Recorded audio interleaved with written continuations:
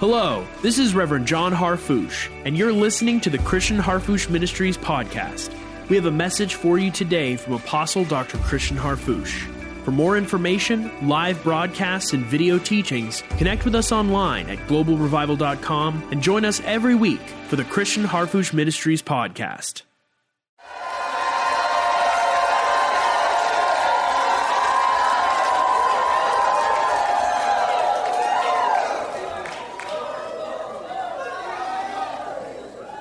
I'm reading to you this morning while we stand to our feet, as is our custom in Christ, for the reading of the Word of God. From Isaiah chapter 30 and verse 21. And thine ears shall hear a word behind thee, saying, This is the way, walk ye in it.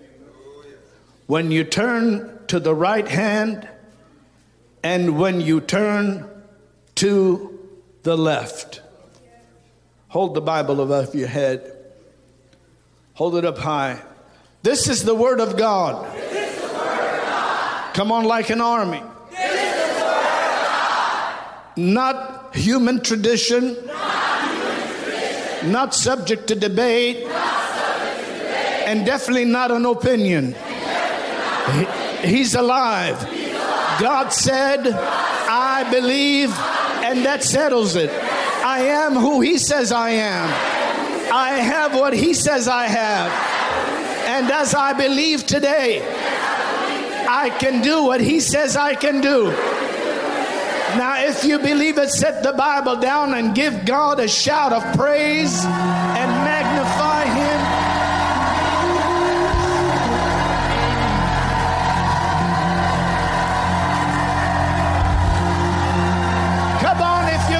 Shout, shout.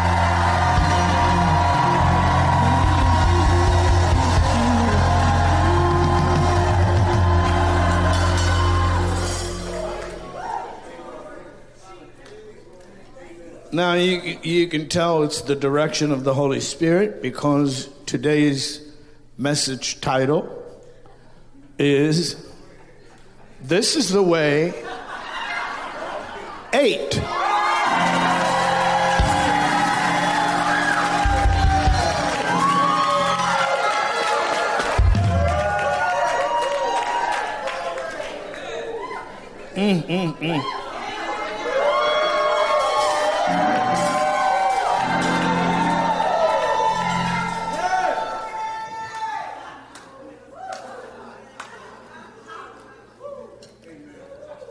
And so you may be seated. I was directed by the Lord while I was preparing for this supernatural time of licensing and ordination and celebration together with the champions,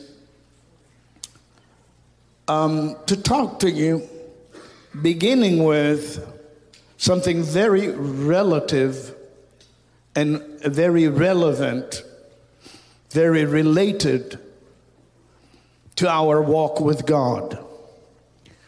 Firstly, that verse we read is actually talking about the Word being with us. How many understand the Bible is progressive revelation? So the Word is nigh you where?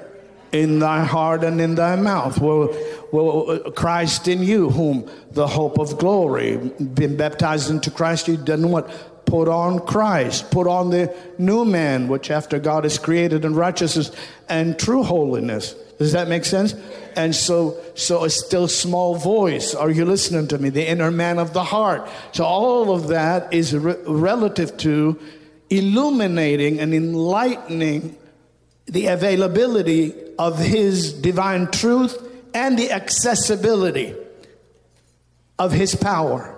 So when we read in Isaiah, but we look at it from the New Testament perspective, it's not a word walking behind us. It's the Word. Just like today you're living at a time where many opinions are in the world. And everyone, if you notice, whether you like them or you question them, if they're in a psychological area or psychiatrical area or a political arena or a scientific arena or a educational arena, how many understand those things are important when they're done right? Yes. I'm going to go over here. Yes. How many know you got to do something and contribute? Yes. You can't do something and confuse and then one day stand before the judgment seat of Christ and say, you made me a confuser. These arenas of expertise and professionalism and service to humanity are predominantly to serve humanity and secondarily to be blessed for performing them. Every arena, even in advocacy as a lawyer or in court as a judge or whatever the case might be. You can have good ones, you can have bad ones. Are you listening to me? So what's your point, Dr. Harfouche? Well, I'm talking about you're living at a time when there's never been as much access to different ways. You don't have, in the same day, you could probably look up 1,000 different opinions about one singular word that is in the Word of God. In one day, you could find 1,000 different ways. This is the ways, choose whatever you want. And so what happens is the Christian, instead of becoming a servant, subconsciously becomes a consumer, looking for what they like rather than what God...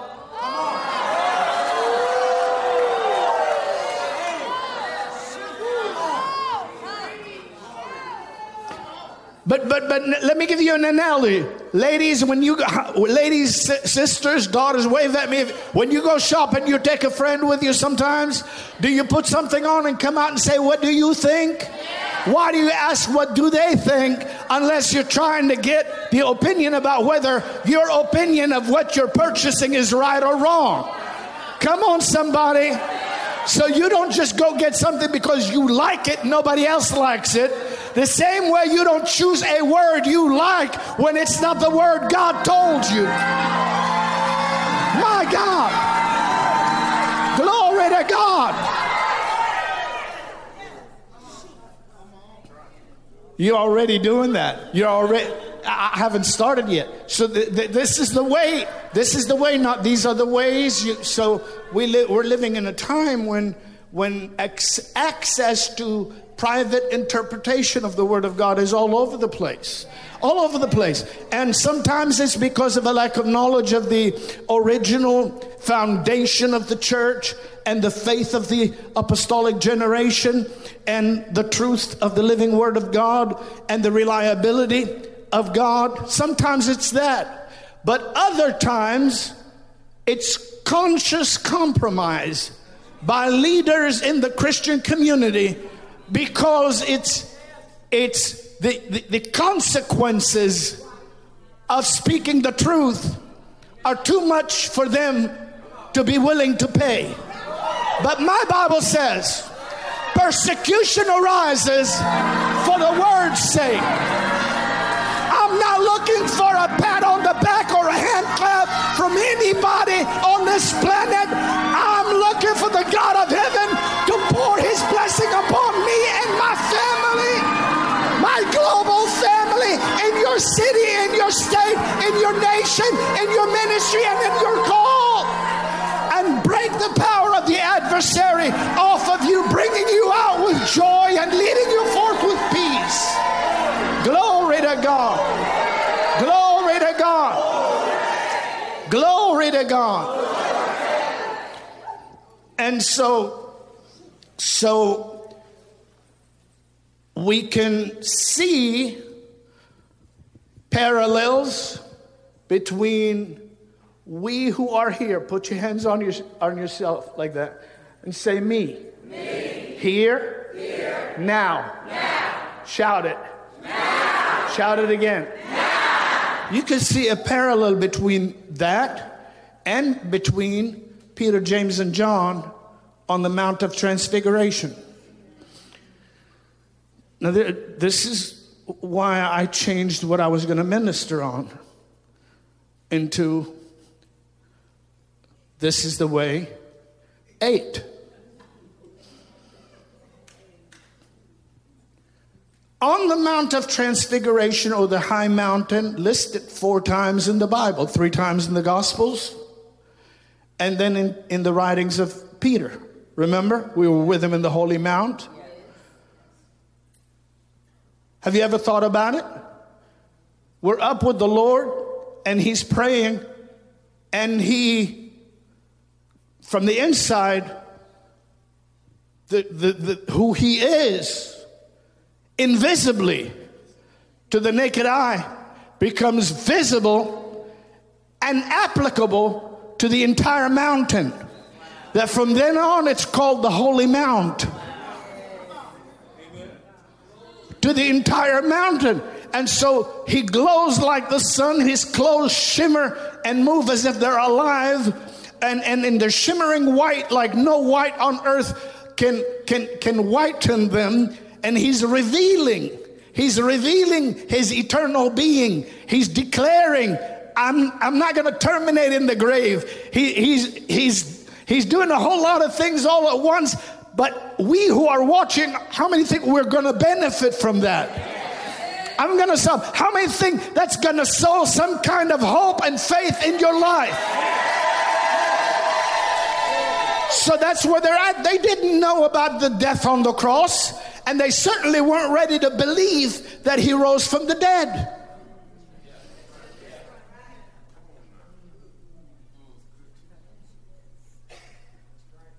And so he changes, he's transformed. And I won't expand on this, but then the cloud comes in, and when they entered into the cloud, so all of them did. So Elijah was there, and Moses was there, isn't that right? And Elijah had gone up in a whirlwind to heaven, and so on. And now they're there. The law and the prophets are bearing witness to the Lord. And according to our previous FCD training, we see the original Greek and original Aramaic languages. They talk about how extant. They spent a long time talking with him regarding his exodus, or regarding his also passion. So they called his passion or death at the cross, does that make sense? In the Gospels as his exodus. Well, exodus into what? Exodus into what? This is crossing over. Crossing over into what? Christ crossed over from being subject to being humanly laid down to stepping over to being Athanasian, never dying again. And by doing that, he destroyed the power of death over everybody who believes on him. And you and I who believe on Christ have crossed over from death unto life, from darkness to the kingdom of his dear Son. I feel the power of the Holy Spirit in this place. Glory to God. And so what happened, the cloud came and we were slain in the Spirit. Isn't that right? Peter and John and James the martyr, not James the brother of the Lord. Slain in the Spirit. And you know the story. And when we were out of it, we came to our senses, the Lord said, what did the Lord tell us? Go ahead. Don't tell anyone until the Son of Man is risen from the dead. What is that other than a seed for the resurrection? Faith cometh by hearing. I told you, put your hands on your spirit and say, as it was then, so it is now, with me. Here. Shout here. And shout here one more time like an army. So he tells us plainly, do not tell the vision to any man, until the Son of Man be risen from the dead. So he sowed the seed of the promise of resurrection before he ever went to the cross. So why was there still a struggle with ordained ministers that were the 12, that were the 70, that were the 500, that saw him after he rose? Why did we doubt the women? Why did we wonder if they were speaking things that troubled us when we were already sown with the seed for the resurrection? The reason is humanity must allow God to water what he planted in your life, or you'll always live in the realm of hope rather than grow to the realm of participation with the very resurrection life that God has given to you. Glory be to God. Glory be to God. That's why you're here. That's why you're not going to stop where you're at. That's why you're going to another level. That's why you're going to run like you've never run. That's why the world is going to see a generation. And the enemy will try to make this type of Christianity historic, but he's about to be shocked with an invasion of the good news of the gospel, the likes of which no previous generation has ever seen.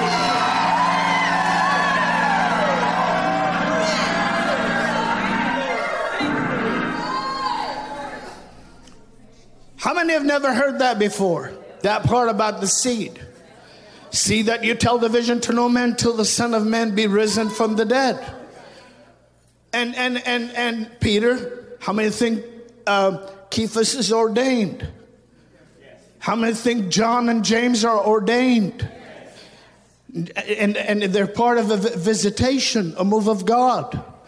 And a move of God with not only the only begotten Son of God, but with the law and the prophets. As the entire living book. You know, if you want to look at it like that, this is a powerful visitation.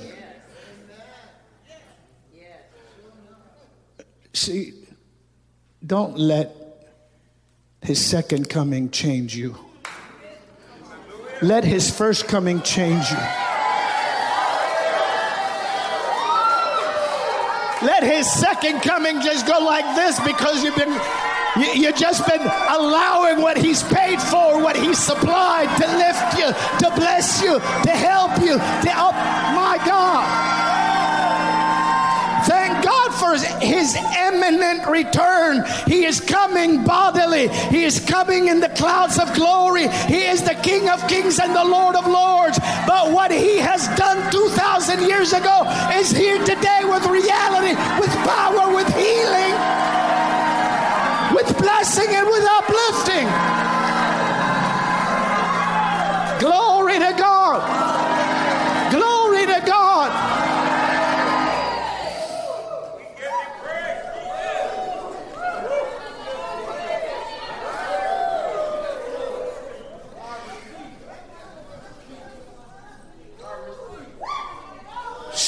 See that you tell the vision to no man until the Son of Man is risen from the dead.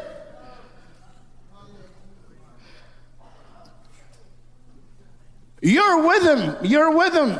You're with him. No, I don't know him. No, you're with him. I could tell from your accent.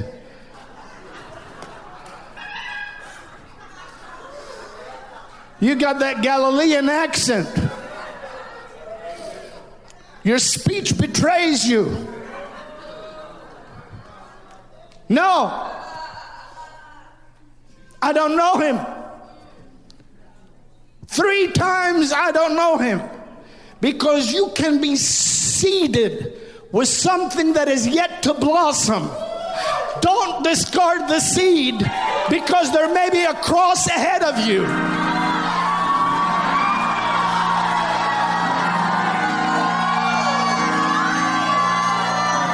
Somebody shout.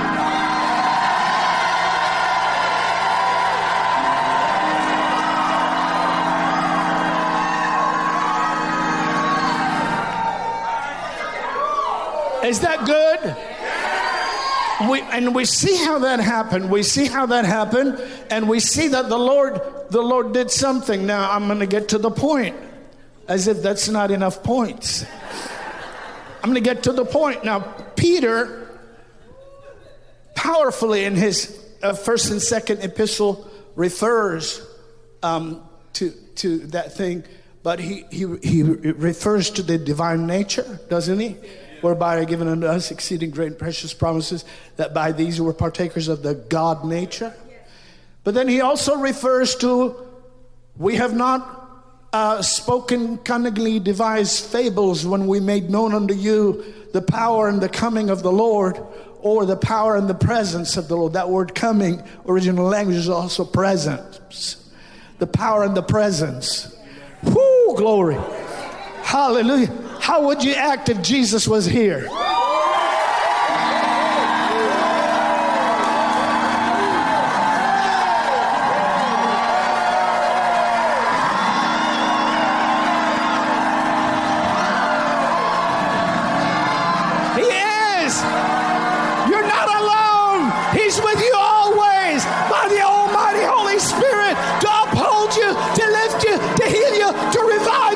Restore you, to renew you.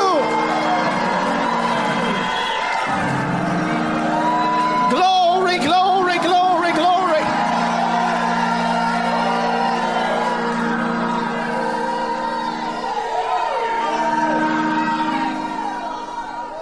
So that word, the power and the coming, is the word the power and the presence also, because in the coming it's a moving word. It's an action word. It's not only the coming, meaning the bodily return or the the incarnation of Christ, but also the presence. The word is the presence, or the welcome of the Lord. So that's a bonus. It's a bonus. So it's a bonus. So he says, but we were eyewitnesses of his majesty. We were with him in that holy mountain. Well, isn't it the same apostle Cephas or Peter that stood up on that first message he preached when he said this is that? And then he continued and he said that this same Jesus that you've crucified, God has raised up, and he appeared to us, and he ate and drank with us openly, but not to everybody, only to those that were chosen by him. Is it not the same Peter that preached that message on the first day of Pentecost? Why did he switch before he was ready to put off this tabernacle and leave and talk about what happened on that mountain?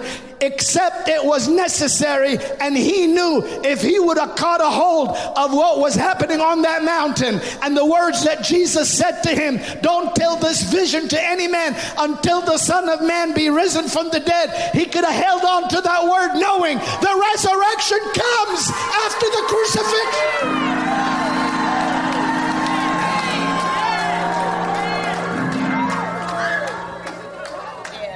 So what did the Lord do? He sowed seed. And so he knew, the Lord, no condemnation to Cephas, James, or John. No condemnation. Does that make sense? Did you put hands on yourself? Yes. Do it again. Say, as it was then, so it is now, in me, now. Shout it again. Now. So don't attend one of the men of God's services and leave saying, I just don't understand what all he's talking about. You're not going to get it from one message. But if you let the Lord water what he has sown in your heart and multiply the bread that he's feeding you, you will rise up to a level to where no fire, no storm, no flood, no adversary, and no circumstance will be a pretentious dead end for your life. You busted through. Come on, come on, come on. Hallelujah.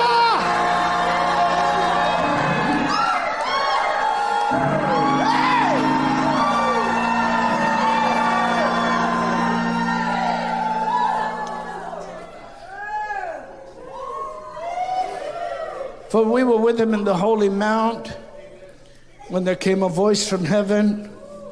And then he goes on to talk about that. See, he's making reference to the fact that we were in the mountain and we saw we saw him in prayer manifest who he is in what is invisible to the naked eye, and we saw it with our eyes. And then we saw Elijah and Moses, and all of that is in the text, but it's not spelled out. And we saw the cloud, and we saw him receive honor and glory from the Father, because we heard the voice that came to him from heaven. Isn't that all in Peter's writing? So what he's saying is we saw beforehand who he already is on the inside. See, the resurrection didn't make Christ who he is. The resurrection supplied who he is for you and I.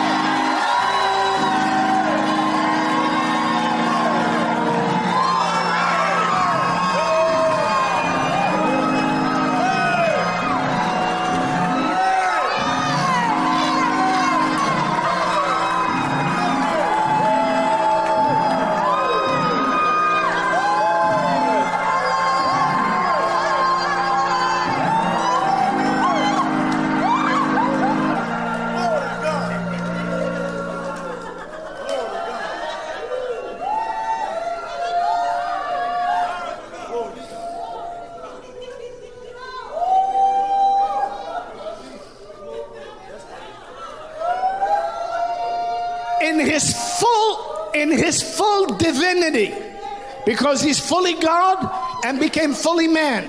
He never stopped being fully God. Are you listening to me? And he never stopped being fully man. So at that transfiguration, he could have continued to remain that way and left, because the transfiguration didn't make Christ who he is.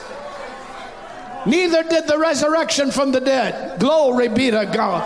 The resurrection from the dead gave God the legal right to preach the truth to anybody who would believe, and seed you with the very nature of the Almighty. Lift us up to a level where we're not incarcerated by the laws of this natural realm or limited by the inhibitions of the earthly dimension. Isn't that powerful? So you may be seated now. Now the seed also, elders, the seed is this. See, just because Peter says something, we always pick on Peter. We shouldn't pick on Peter that much, Cephas. We shouldn't pick on him that much, because actually he dared to say what most of us just think.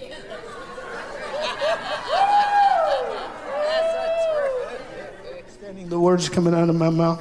Oh.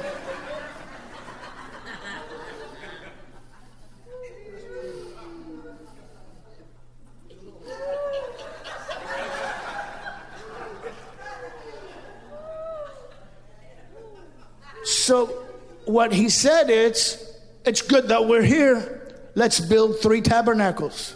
Right there. Let's build 3 churches. So literally, he does not distinguish yet the difference yet between who the permanent Savior is, the Word, with you, in you, that made all things. This is the way. Walk ye in it. This is the way. You will win in any age, in any time, during any opposition, during any battle, during any war. You will win doing it God's way, doing it the Word's way, doing it with the Lord. Glory be to God.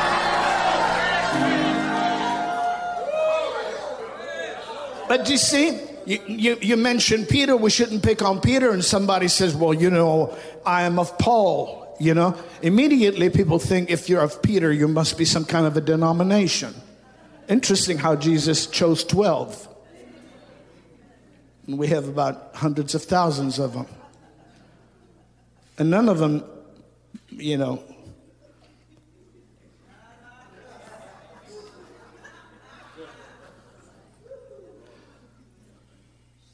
Should I stop? No. He said, let's build, it's good that we're here. Let's build 3 tabernacles. Let's cover the glory. Let's cover the glory. It's normal for us to put it in an ark. It's normal for us to understand what it's like behind a veil. So let's build 3. One for you, one for Moses, and one for Elijah. And it said because he did not know what he's saying. Well, sure he did not know what he's saying. Jesus didn't come to build 3 churches.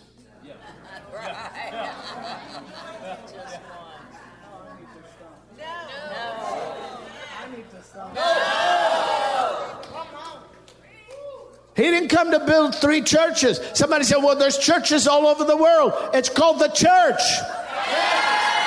It's called the church. Glory be to God. There are ministers all over the world. If they're real, they're called the family. They're called the ordained. They're called the redeemed. Glory be to God. Hallelujah. Hallelujah. Hallelujah.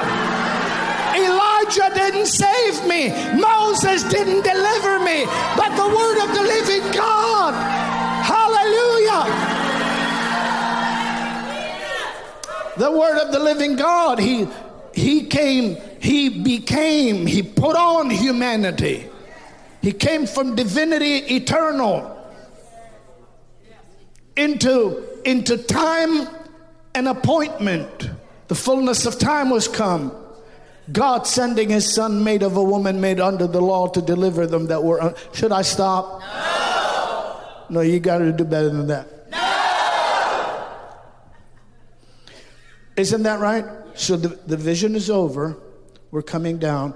See that you tell the vision to no man until the Son of Man be risen from the dead. It seems pretty plain, right? Even in English.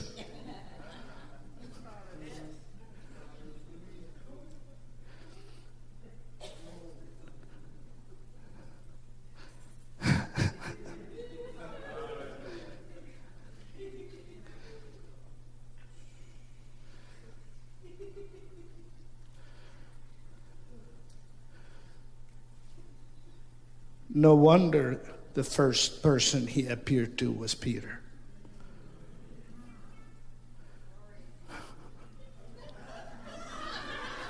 You remember Cleopas and the other disciple that we believe to be Luke? They were walking on the road. You remember that? And it said, and Jesus himself drew near to them. And they hadn't heard of the vision. And he said to them, he said, what is this communication you're having, this talk you're having while you're walking in the road sad? Lift your right hand up and say, we are not the sad church.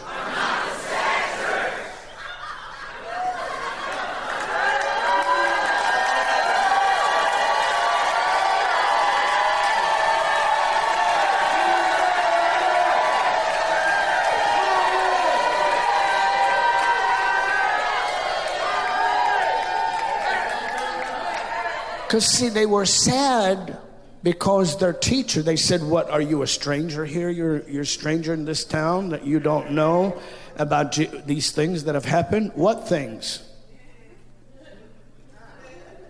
I'm on a medal right now. You mean the news can affect your Christianity?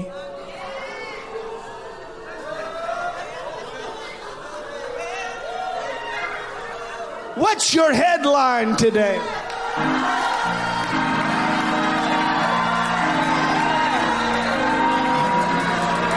He lives. He lives. Christ Jesus lives today.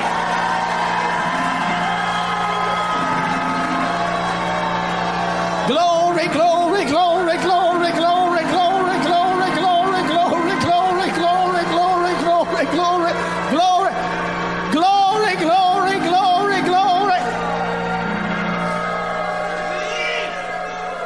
See, the headline said he was convicted as a criminal. The headline said he was rejected by the religious community. The headline said the Romans took him up to Golgotha. The headline said they crucified him and proved he's dead. The headline said he was taken down before the Sabbath was initiated. And the headline said he was put in a grave.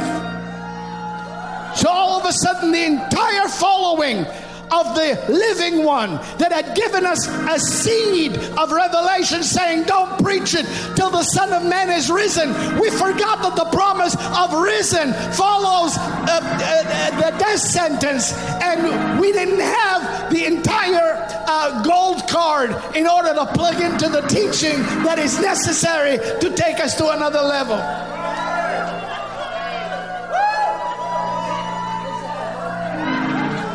It's the gold card. It's whatever card it is. You understand? Isn't that where we are? So he seeds us. Somebody said, well, that's not where I'm at. No. Everyone is there. Because as long as my transformation into greater likeness to Christ is still available, then my growth is not finished. And I will not park where I'm at. I'm Hebrewing over to the other side. I'm crossing over. I'm sojourning. My God. I'm traveling. Hey, I'm going to let the Word of God lift me. I'm going to let the Word of God help me. I've become seated as a garden, or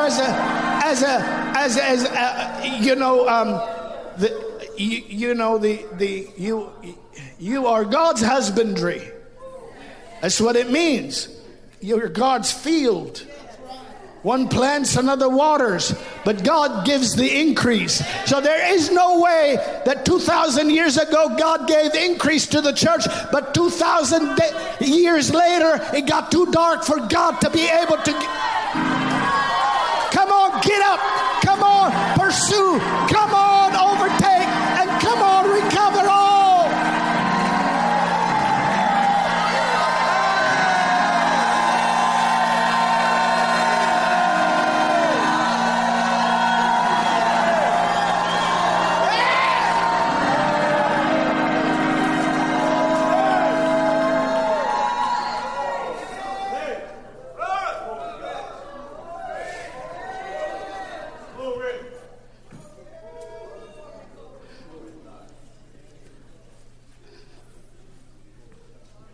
Isn't that good?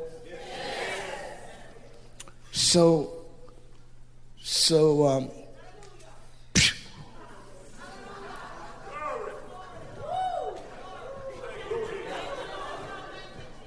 thank you, Jesus. Thank you, Lord Jesus. Thank you, Lord Jesus. Thank you, Lord Jesus. Growing in the things of God is of eternal reward. Anything and everything else is of temporary nature. But the truth of God's word is of eternal reward and is relevant to everything that we do in this temporary time that we live in. I'm talking about a time when the fullness of the manifestation of the redemption of our being is revealed. You catching what I'm saying? So this is the way, the word way, God's way.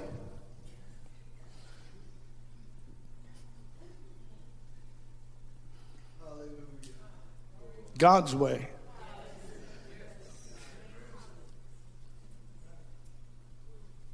Is the way of the Word of God. Because none of us has seen the Father at any time, the only begotten of the Father, who is the only begotten Son, who is in the bosom of the Father. He hath declared him. So who's our ultimate example? Well, the Lord, right? But how do we know about the Lord? We know about the Lord also through the sacred scriptures that he entrusted his followers to be inspired by his indwelling and direction to put on record, as well as entrusted the writers from Genesis all the way through the writings of the previous scriptures to write on him. That's our way of learning about God. But all of us here have learned it's not enough to know about God.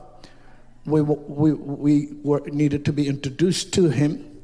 We needed to become members of him by virtue of the supernatural, miraculous new birth and continual sustenance that he supplies to feed our faith, so that we don't discard our experiences as past tense and we become like the three who forgot about the holy mountain because they were facing Golgotha. Are you listening to me? That's good, right? We don't do that. We allow the what? The sustenance of God that is constantly delivering. Are you catching this, Reverend John? So he feeds our faith. So, knowing human nature or people. How many know people? 2, 3 people. How many know people? You know people.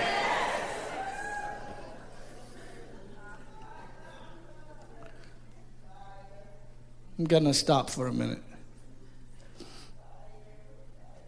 You know people over there?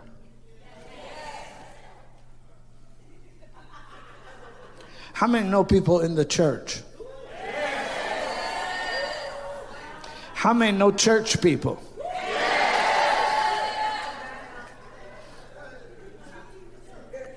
How many of you are convinced church people are not perfect? Let's talk. Let's talk. I'm not going to ask you to vote for me.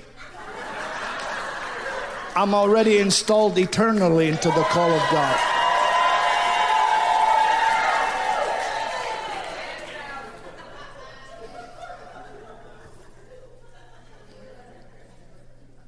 God called me.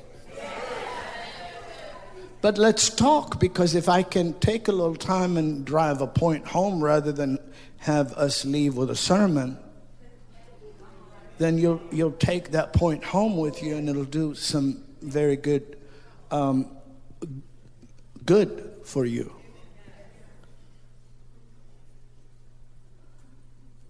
How many know church people?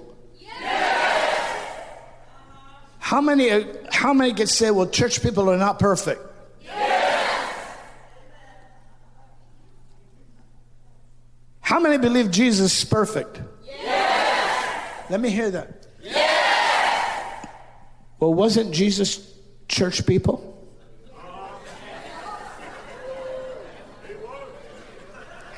Who said that? Yes, he was. In the midst of the church will I sing praises. And don't look at me like that, my African son. You hear me. You listen to me. When Christ himself was here, everybody and their mother that didn't follow him found fault with him.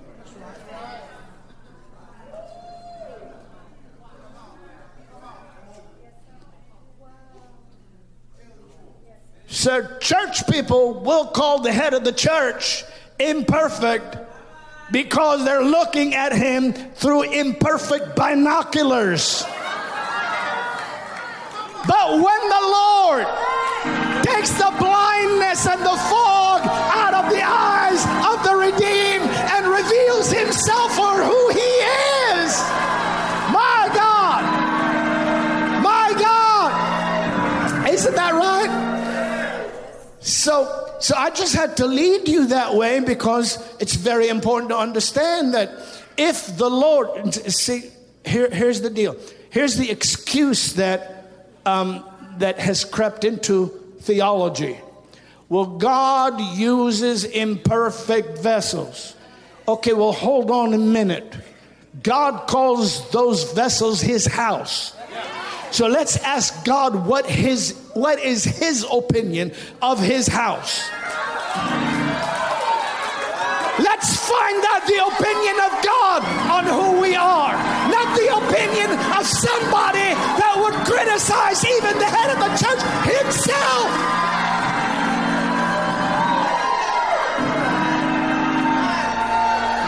Glory, glory.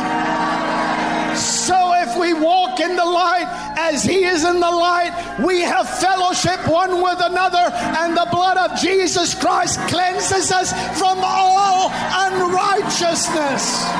My God, he has foreknown us. He has predestinated us to be conformed to the image of his dear Son, and he has glorified us. Come on, somebody.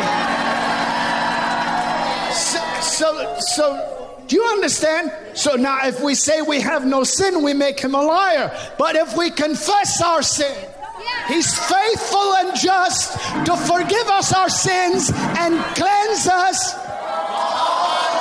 Shout that word. Shout that word. When all unrighteousness is cleansed, what's left? What's left?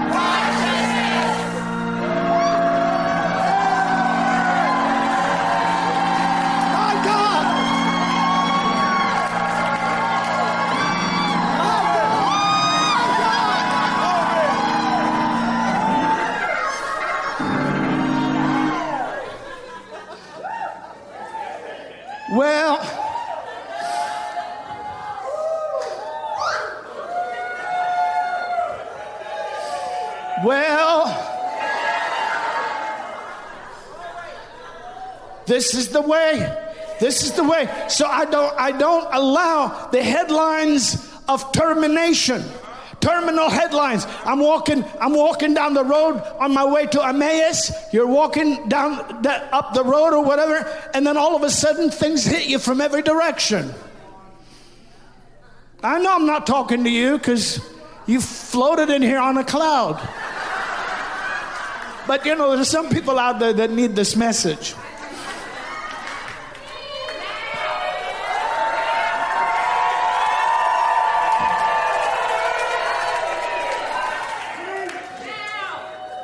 And they said to him, and he said to them, what things? They said, you're a stranger. You're out of town today. We'll say, you're not living on earth? Where are you from? What do you mean, what things? I got every genuine right to be worried, concerned, afraid, and planning for, every other alternative except believing the way. Because I go over there and the man of God just talks about the way. He talks about God. He talks about God being the source. He talks about Christ being the helper. He talks about angels supplying and taking care. No. God helps those that help themselves. I need to stop till I hear a church that came here to be changed.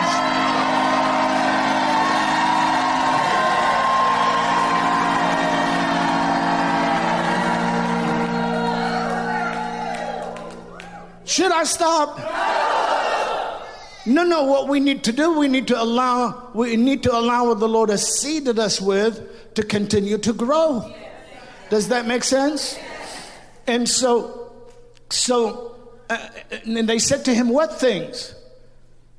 He said to them, what things? That's a sense of humor.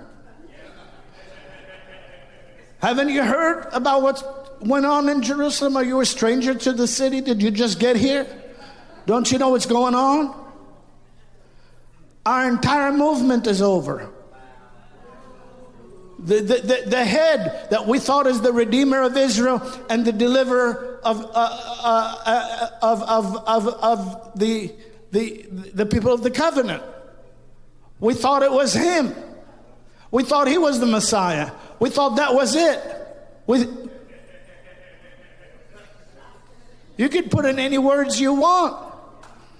But now, and they took him and they crucified him. And he's dead. And besides all that, we wouldn't even be as bugged or as bothered or as sad had it not been for the women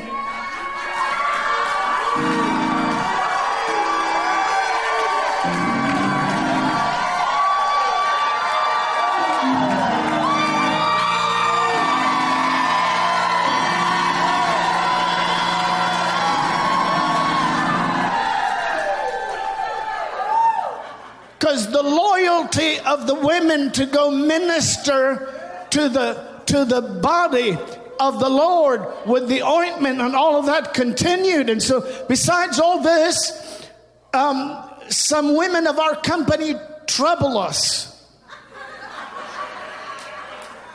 saying that they have seen, stuff.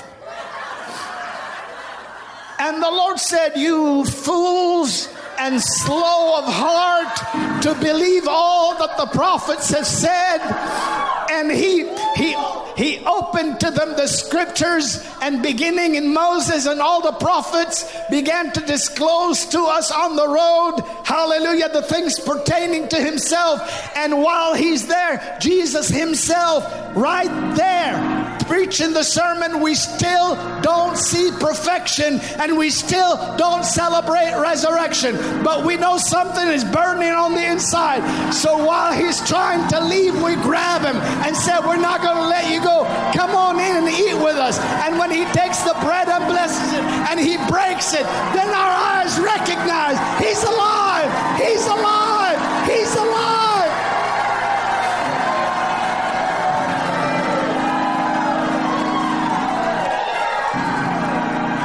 This is the way. The way is we see beyond our natural eyes. The way is we hear beyond our natural hearing. The way is we understand the burning on the inside of us, because camaraderie with the King is never broken by adversity of the enemy. Camaraderie with the King is never broken by the adversity of the enemy. You're never alone. You're never betrayed. You're never defeated. You're not outcast. You're never down and out. You're more than a conqueror. I'm going to stop till I hear a shout.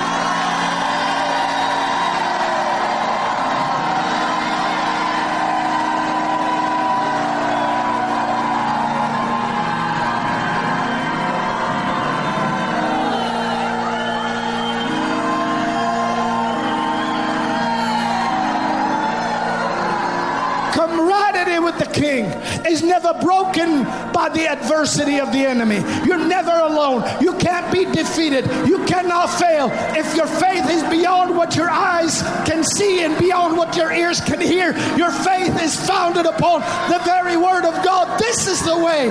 This is the way This is the way resurrection. This is the way new beginning. This is the way.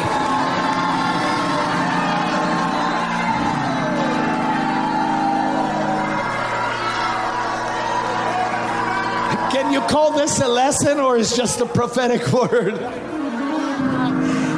And so we our eyes were open. We knew him, and he vanished, and we were like, forget spending the night here. So we got up and we ran to Jerusalem. Isn't that right? And when we got there, we had news, right?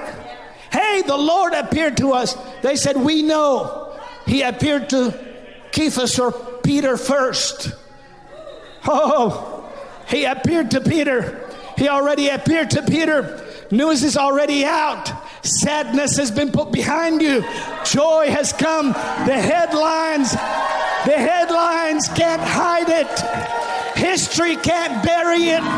Science cannot deny it. Agnosticism cannot refute it. Atheism cannot do away with God. He is alive. Is there a champion in this house today?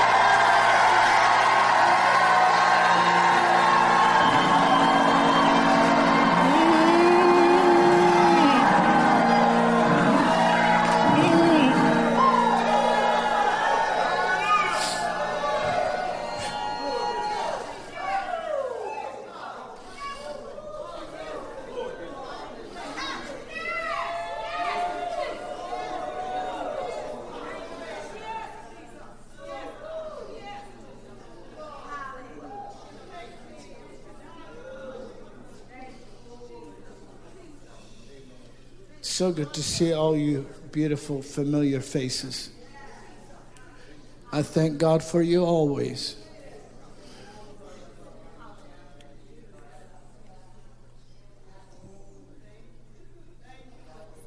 The Son of Man is risen from the dead.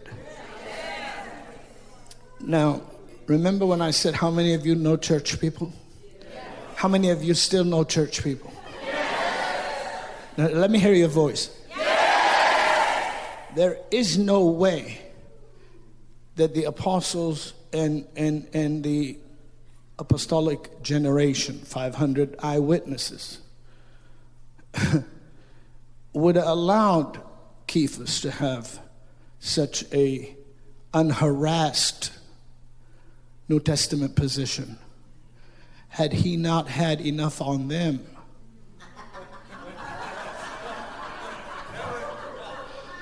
So they couldn't come to him and say, well, you know, you denied the Lord 3 times. He says, you want me to start listing what you did?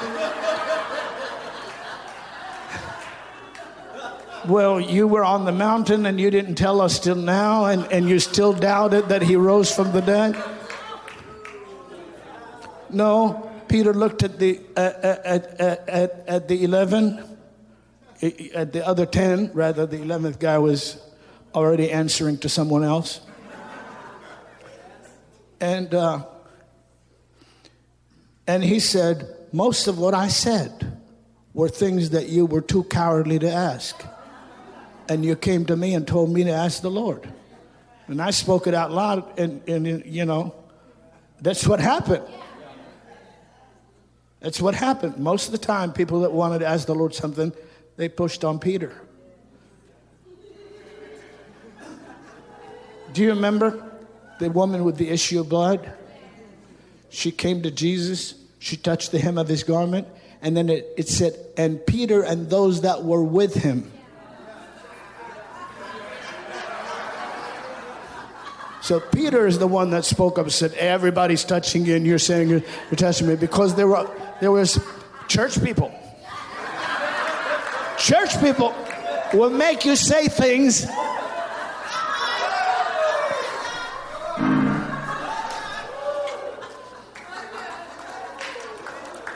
If you don't believe me, attend one of the wonderful sessions when I ask people, how many of you have questions here?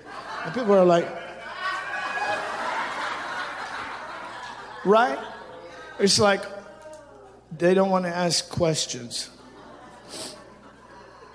And then they go outside and say, I had a question, but I didn't want to ask it in front of everybody else. And I don't blame you.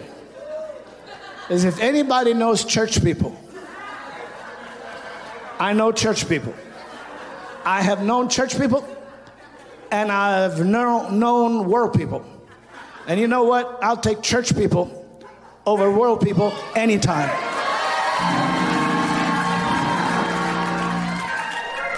Somebody shout, yes.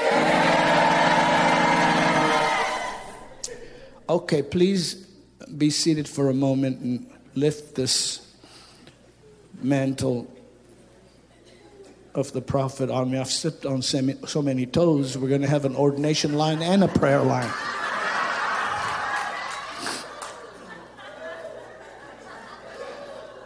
It's like, if I had a word of knowledge right now, how many of you need healing in your feet? There'll be like multitudes.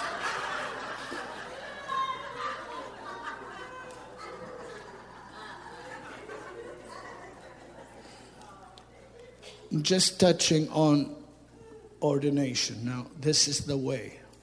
So for literally the entirety of God's dealing with man, and I'll shorten it. And he blessed them. He made them male and female, and he blessed them. And he said, be fruitful and multiply, replenish the earth. And I believe that he blessed them, and that blessing was through the laying on of hands. How do I know that? Well, because we cannot get into Holy Scripture without seeing the patriarchs blessing their next generation through the prophetic word and the laying on of hands. So this could not have been a concoction or an invention of the human race. This was initiated by the Lord. Are you listening?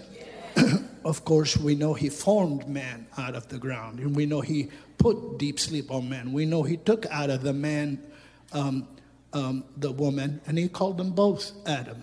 Does that make sense? So we know that. So then we go through the line. We see Moses. Moses is ministering, and he's ministering to the nation of God, and he's wearing himself out. Moses' father-in-law says, no, you can't do that. You can't do that. You're going to wear yourself out, and then what's going to happen is you're not going to be able to minister to people, all the people personally. This is why the Lord enables us to trust in you receiving. Do you see what I mean? And then flowing in the grace that he's given you so that you can multiply and bring to the kingdom of God and to the service of the Lord many more that would want to be like you and like your leadership, like your Lord, most importantly, right? And so Moses chose 70, and then he laid hands on them, and through that, the spirit that was on Moses, an impartation came on the 70. How many of you know that's the Bible? Wave at me if you know that's the Bible. And so 70 received that impartation, not to be Moses or to be as Moses in rank, but to have the ability to transmit service and help and ministry to the people of God. So throughout the passing of time, there were ways with which the Lord imparted or ordained or called. Some of them were sovereign, some of them were different, but then we see the relationship identified, like when you talk about Elisha and you say who poured water on the hands of Elijah. What does that mean? That means that he served him by washing his hands and of course drying his hands. So wouldn't that be physical contact? So now when you see that and you go past that to the point where Elijah goes up, the mantle that's on Elijah, which was actually what Elijah utilized by the direction of God to demonstrate God's power. The coat didn't have the power. God had the power. Isn't that right? But it was the coat of the prophet, so that personal contact came to Elisha, and then Elisha could utilize that. The same is true with reference to who you affiliate with also as your leadership in the form of impartation. And we know that that's the truth from the writings of the Apostle Paul to Timothy. So if I can take you to 1 Timothy, please, and chapter 4, and I won't preach.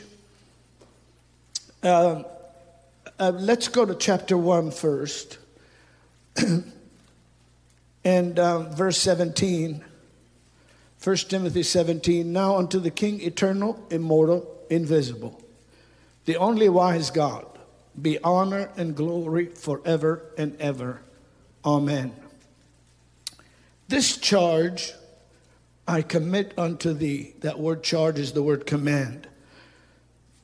This commandment I give to you, son Timothy, according to the prophecies which went before on thee, that thou by them mightest war a good warfare. So we're talking here about spiritual warfare. Does that make sense? So now we have the written word of God, and we have the ministered word of God in doctrine, in revelation, in prophecy, and in knowledge. Isn't that right? And those streams also, we have the prophecies that are not only the word of God according to the text we have, but they're not Bible quotes, but they're biblical. So we talked yesterday about that which is scriptural or biblical. So how do you judge the word of God?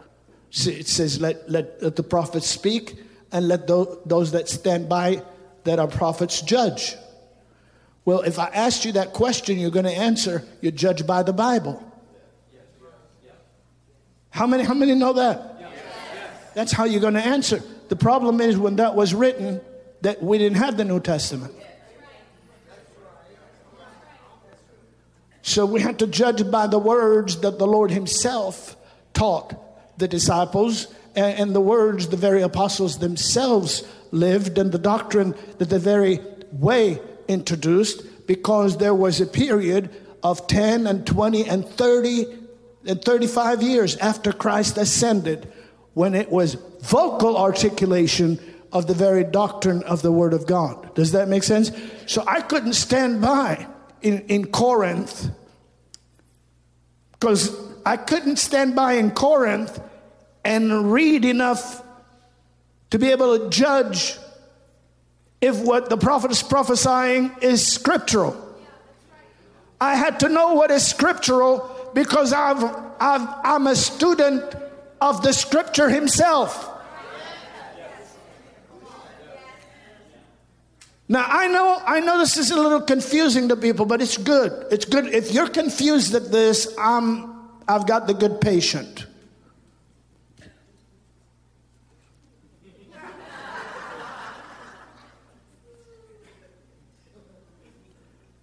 I'm just going to stay right there. I'm going to stay right there. Well, if you don't show me chapter and verse, I won't believe it. If we had that attitude after the ascension of Christ, we would have never had neither a chapter nor a verse.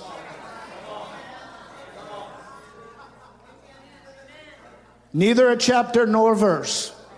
If you don't give me a chapter and a verse, I won't believe it. Somebody said, well, Dr. Harfouche, no, you got to believe every word in the Bible and all that. Yeah, you got to believe it, but how? You got 1,000,001 interpretations about what the Bible is saying. How are you going to judge anything unless you're connected to the way, the truth, and the life? Now, my God does not live in yesterday, and my God does not retire until tomorrow. He's present right now. He's alive right now. He's speaking right now. He's ministering right now. He'll help you right now. He'll answer you right now. He'll bless you right now. And he'll reveal to you right now the things of the Word of God. I have to stop. I have to deal with this. Let the others judge. Are you listening to me? How are we supposed to judge? It says the Apostle John said it very clearly. He said, test the spirits. See if they're of God, because many false teachers and prophets have gone into the world. Any spirit that does not confess that Jesus has come in the flesh. What does that mean? Grab the prophet and say, do you believe the almighty ever-living Word of God became man, died on the cross and rose again on the third day and poured out His almighty Holy Spirit? Or do you believe that He rose spiritually or left the body somewhere? What do you believe? If they don't believe in the death, burial, and resurrection, they're a false prophet.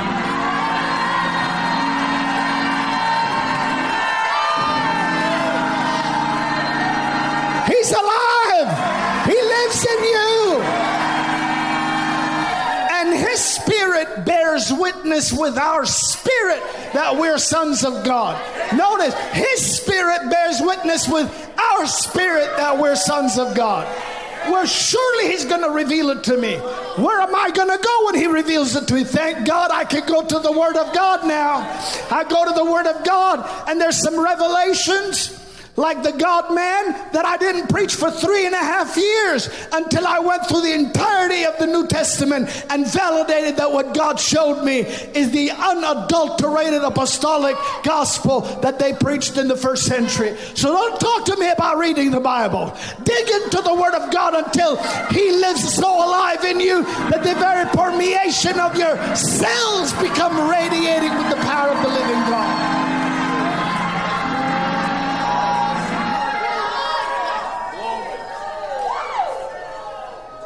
Now I'm talking to somebody out there. Well, you know, you haven't even read the Bible. That's because you don't know the Bible. I've been quoting it all morning. You don't know the Bible. Dust that thing off.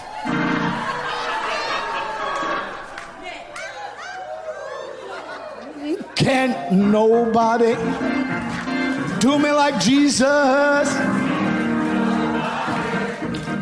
Do me like the Lord. Do me like Jesus.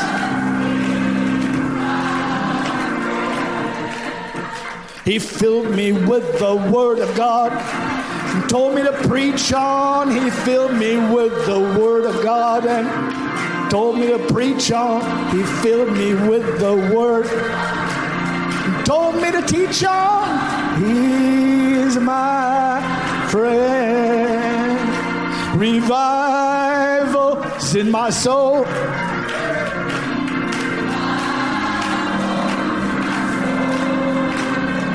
From the north, the south, the east, and the west. There's a revival. Thank God there's a revival. Thank God there's a revival in our soul.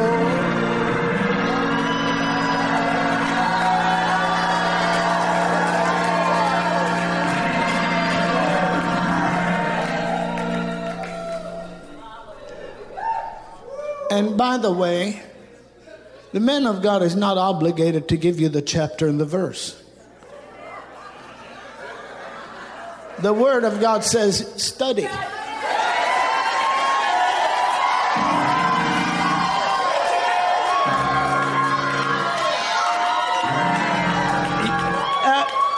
You find your own chapter.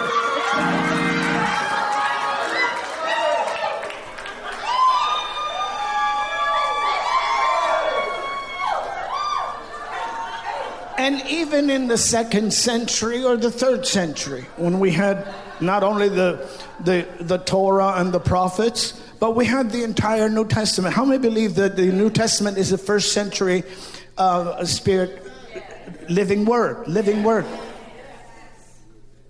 When did you think we started putting chapters and verses on the scrolls, Mr. Scholar?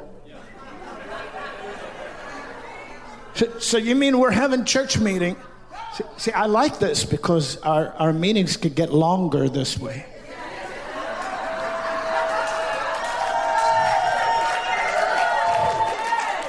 And so when unbelievers came, we're like, please don't let them prophesy because there's going to be people judging.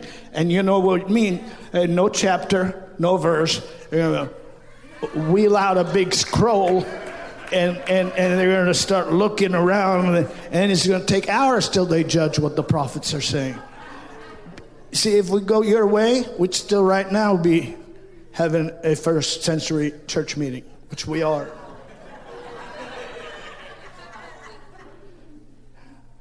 Isn't that true? Yes.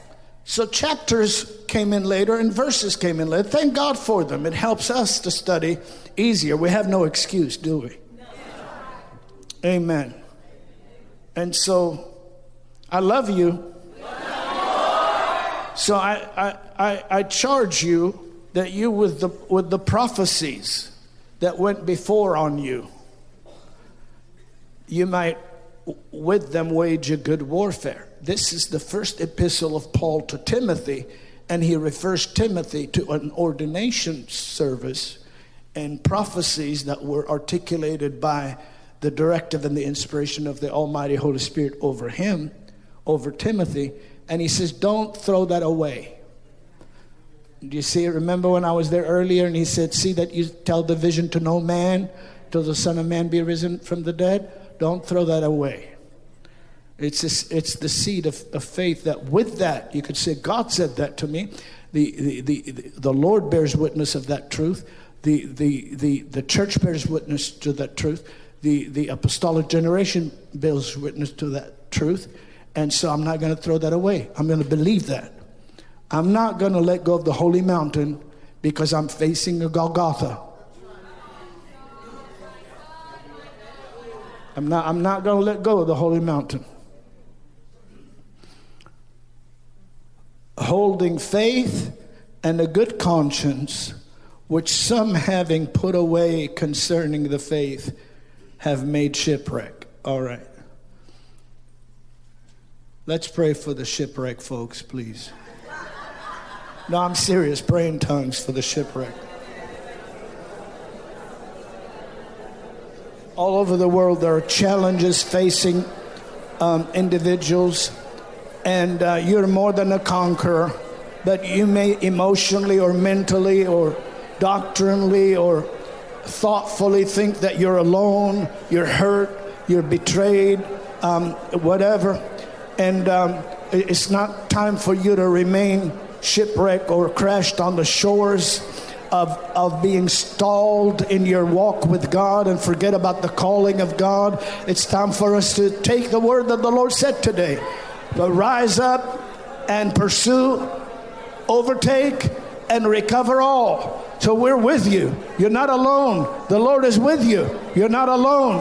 The Lord is with you. You're not alone. Glory be to God. Glory be to God.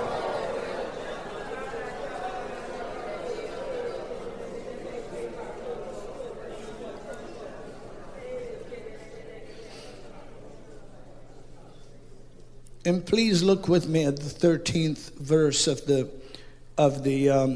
same epistle, 1 Timothy chapter 4. Till I come, give attendance to reading and exhortation, to doctrine. Neglect not the gift that is in thee. Put your right hand on yourself and shout, in me, really loud. Synchronize. One more time. Neglect not the gift of God that is in you. So that means that there's something we do to affirm the help of the gift of God, Christ in us, which was given to thee by prophecy with the laying on of the hands of the presbytery.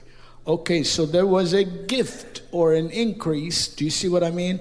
That Paul is making reference to in sacred scripture that took place at a date and time when the presbytery or the bishopric got together with the Apostle Paul and declared over Timothy words that are spirit inspired and then laid hands on him.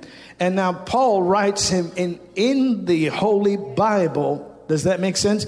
And he reminds him of an event that took place that we don't see in the book of Acts or in the rest of the New Testament. We see it made reference to right here.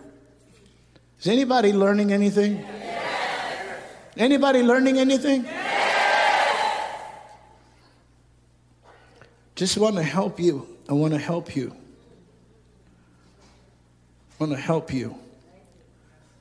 With the laying on of the hands of the presbytery, it was given you by how? By prophecy. So what does that mean? The inspired declarations of God through a human vessel that he has consecrated is an agent of communication that imparts to the receiving party something that we should not ignore.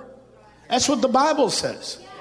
And this is why the only answer some critics have to this is, well, until this happened until John died. And then when John died, all of the prophecy was done away with because we have the Bible now. Well, if you have the Bible now, where is the gift of God that is in you? Somebody said, well, I don't need the gift of God that's in me to be spoken to me by an anointed vessel and given to me by ordination because I could read it right out of the Bible. Well, if that was the case, then every human being that's a Christian that read the Bible would get the same doctrine out of the Bible. Sons and daughters, how many of you know that you're hearing here today the truth? Go ahead and shout.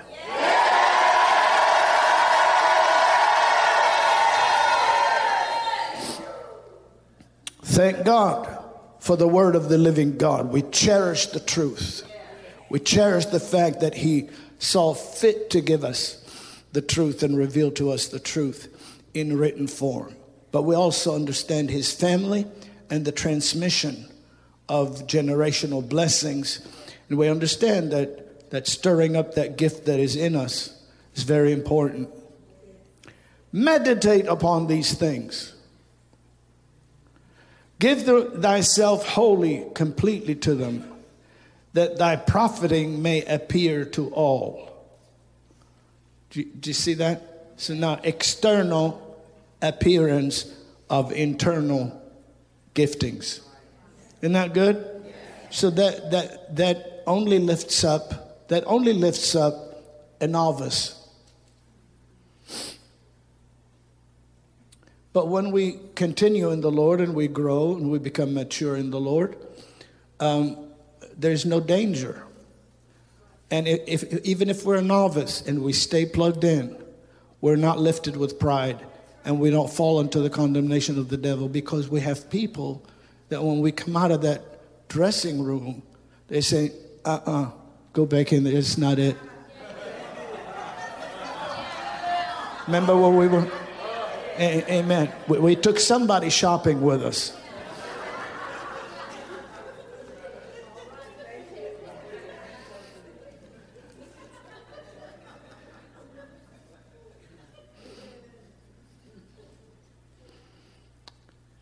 Take heed unto thyself and unto the doctrine.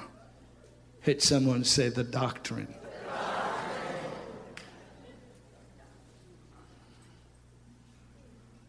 The way. The way.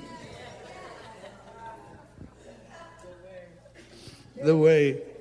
The way. Continue in them. Continue in them. In the gift that is in you and in the doctrine. For in doing this, thou shalt both save thyself and them that hear thee.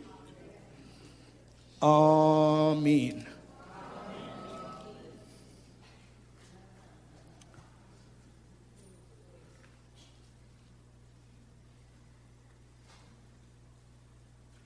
I'm going to read 2 Timothy 1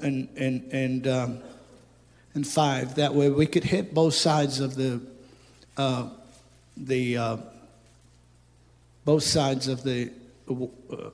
church opinion. Those that say we don't read the Bible, and those that are going to say we read the Bible too much.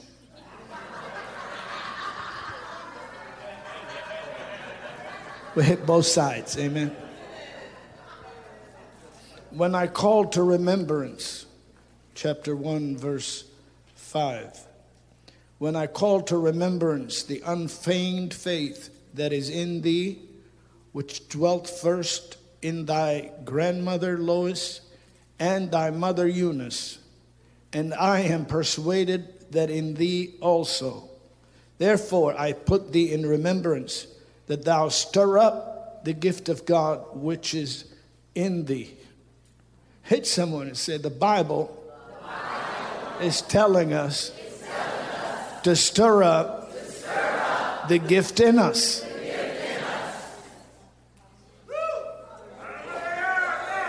Is that chapter and verse enough for you?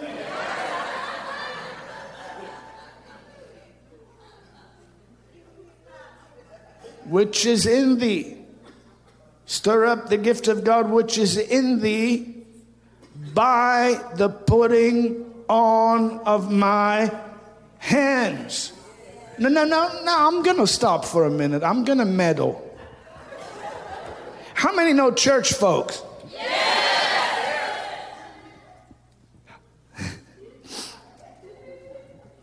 How many have heard church folks are not perfect?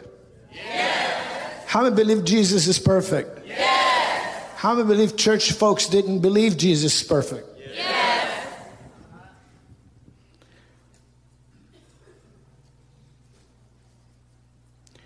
Well, I don't need no man to lay their hands on me.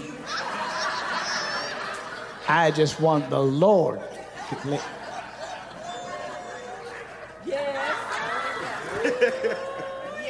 But what about that? Here it is in the Bible. But that was the Apostle Paul. Hold up. You mean Saul of Tarsus, who stood there and was glad at the martyrdom of the first martyr of the church? You mean the Pharisee of Pharisees, who went all the way to Damascus to rip up households of Christians and kill us and destroy us, and would have never listened to their own conscience had the light of glory did not interrupt his journey and call him to be a servant of the Lord? You mean you have made out of an ex-murderer someone who's worthy of laying hands on you, and disputed God's ability to perpetuate perpetuate his importation. Come on. Come on. So someone said, well, you know, Dr. Harfouche just thinks he's the Apostle Paul. No, I'm Dr. Harfouche. I'm not the Apostle Paul. I'm Dr. Harfouche. But I believe what the Apostle Paul was allowed to write by the inspiration of the Almighty Holy Ghost. Paul didn't save me. Peter didn't save me. John didn't save me. The Lord has saved me.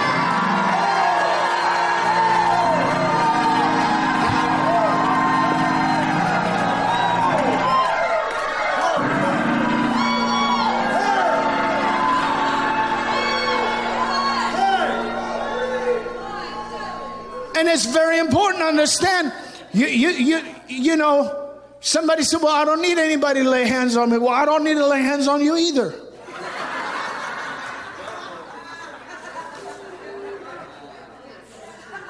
That's just the bottom line. Well, I just don't believe that you got anything to give. Well, I don't believe you got anything God has for you.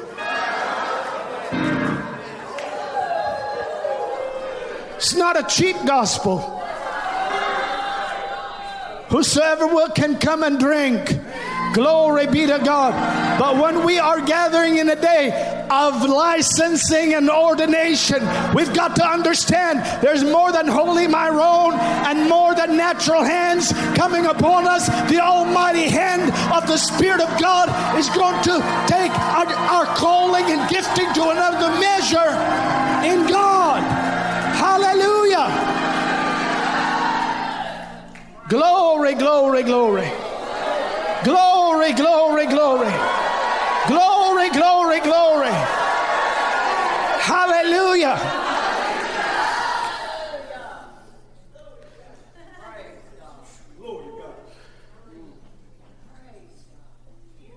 Do you have a moment? Sit down for a minute. Did you get anything out of that? See, do you notice people do that? But that was the Apostle Paul. Right? Okay.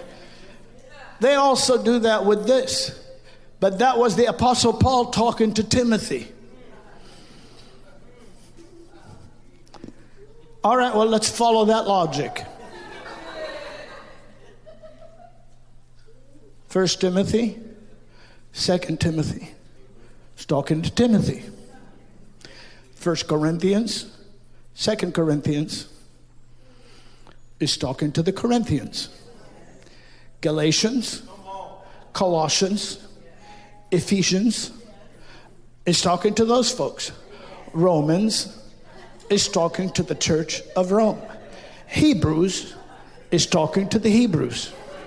Just follow the logic. You follow the logic, why are you telling me to read the Bible and show you chapter and verse? None of it is talking to you anyway.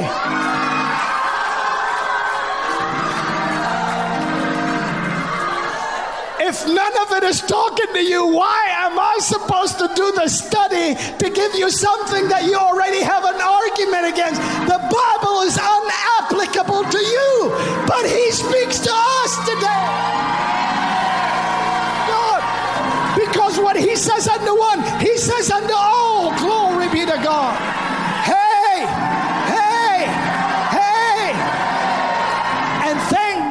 Paul was clear. It was in your grandmother, it was in your mother, and it's in you also, showing that this is a cross-generational transmission of the blessings, hallelujah, that will continue to the end of time. Glory. Hallelujah.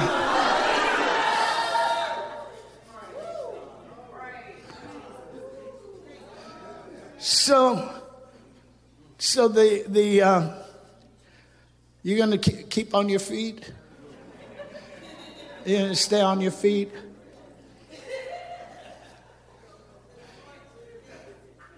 Somebody said it's more effort sitting down, standing up. I'm just going to sit on my feet. You go to Dr. Harfouche's meetings and you lose 10 pounds.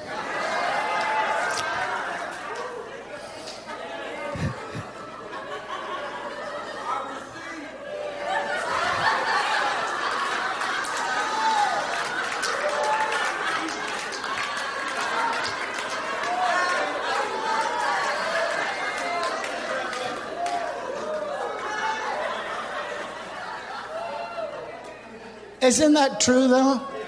See, we look at that and we say, well, that's just talking to Timothy. And it is, but it's showing Timothy how to utilize what he's received so his profiting would appear to all. So then he would, along with the others like Titus, would appoint bishops, presbyters also, and then deacons, which are ministers, and impart to them in the same way out of what they have. And so this perpetual, this is the way of the church. The imposition of hands and the selection of men and women that are qualified and willing and desirous to grow in the Lord has been in our history from the inception of the church in the upper room till now. Does that make sense? And so sure, he's talking to Timothy, but he's giving him how his profiting may appear to all. And in this case, the church at Ephesus could see its leader and see him understand that he has not been given the spirit of fear, but of love, power, and a sound mind, and go on that way. If we go overboard on saying, well, he was just talking to the Romans, we should know he's talking to the Romans. We should know, I know, the conditions they were living in. We should know certain things Paul wrote that had to do with the regions that were pagan and or dress code and all of that did not apply to the Holy Land. How many understand? We should know those things. Does that make sense? But if someone manages to go through the entire sacred canon and take out every available supernatural blessed provision out and just leave us with nothing but a book to read, then we're living in theory and waiting forward for the Lord to interrupt the broken world that we live in. Because I don't think anybody here thinks that this world is perfect or the system is just, perfect. Does that make sense? Did I go too long? No. Therefore I put you in remembrance that thou stir the gift of God which is in thee by the putting on of my hands. For God has not given us the spirit of fear, but of power and of love and of a sound mind. Notice the word us. So this is inclusive of the whole church. Be not thou therefore ashamed of the testimony of our Lord, nor of me his prisoner. Now you notice how there's a connection and a unity between the Lord and his messengers and their sons in the faith. But be thou partaker of the afflictions. Isn't that a great word? Say it 3 times. You get filled.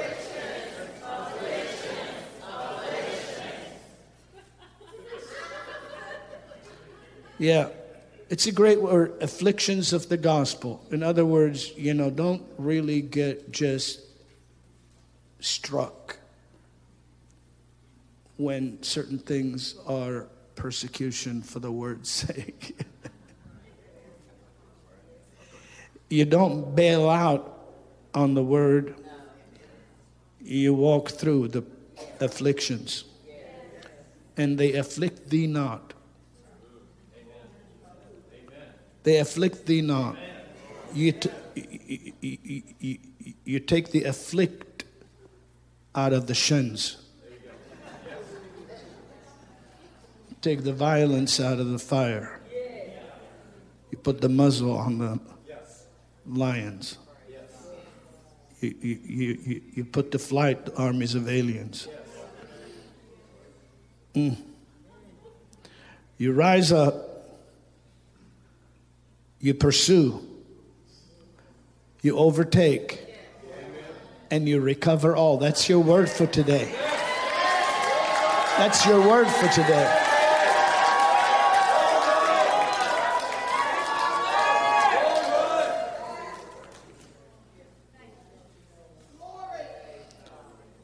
Be thou partaker of the afflictions of the gospel according to the power of God. According to the power of God.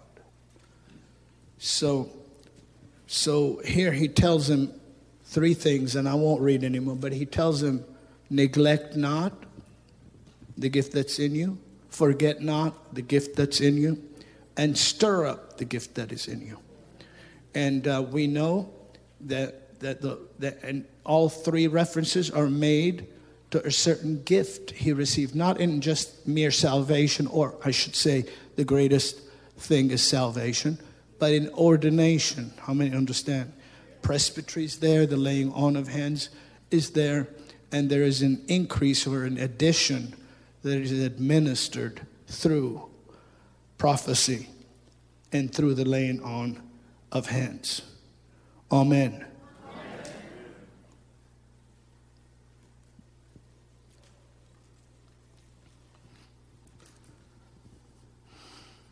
How many of us believe that edification, exhortation, and comfort is a necessary or are necessary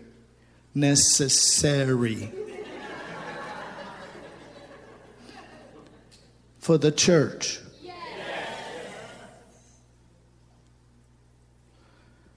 So prophecy, or the gift of prophecy, aside from the office of the prophet, the gift of prophecy, which we've actually been in that dimension and revelation all morning, been in revelation and prophecy. And I know it sounds like we've been preaching, and we have, because revelation and prophecy can be put into preaching.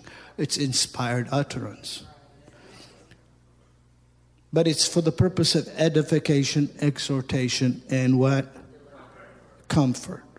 Does that make sense? Those things were never pulled back by God and done away with by the Lord. Because no Christian can be a real, genuine, victorious, happy Christian without the constant administrations of the Holy Spirit to edify, exhort, and comfort. Hallelujah. Well, if you believe that today is your day of victory, and today is an opportunity to pursue, overtake, and recover all, jump up and give God the greatest shout of praise.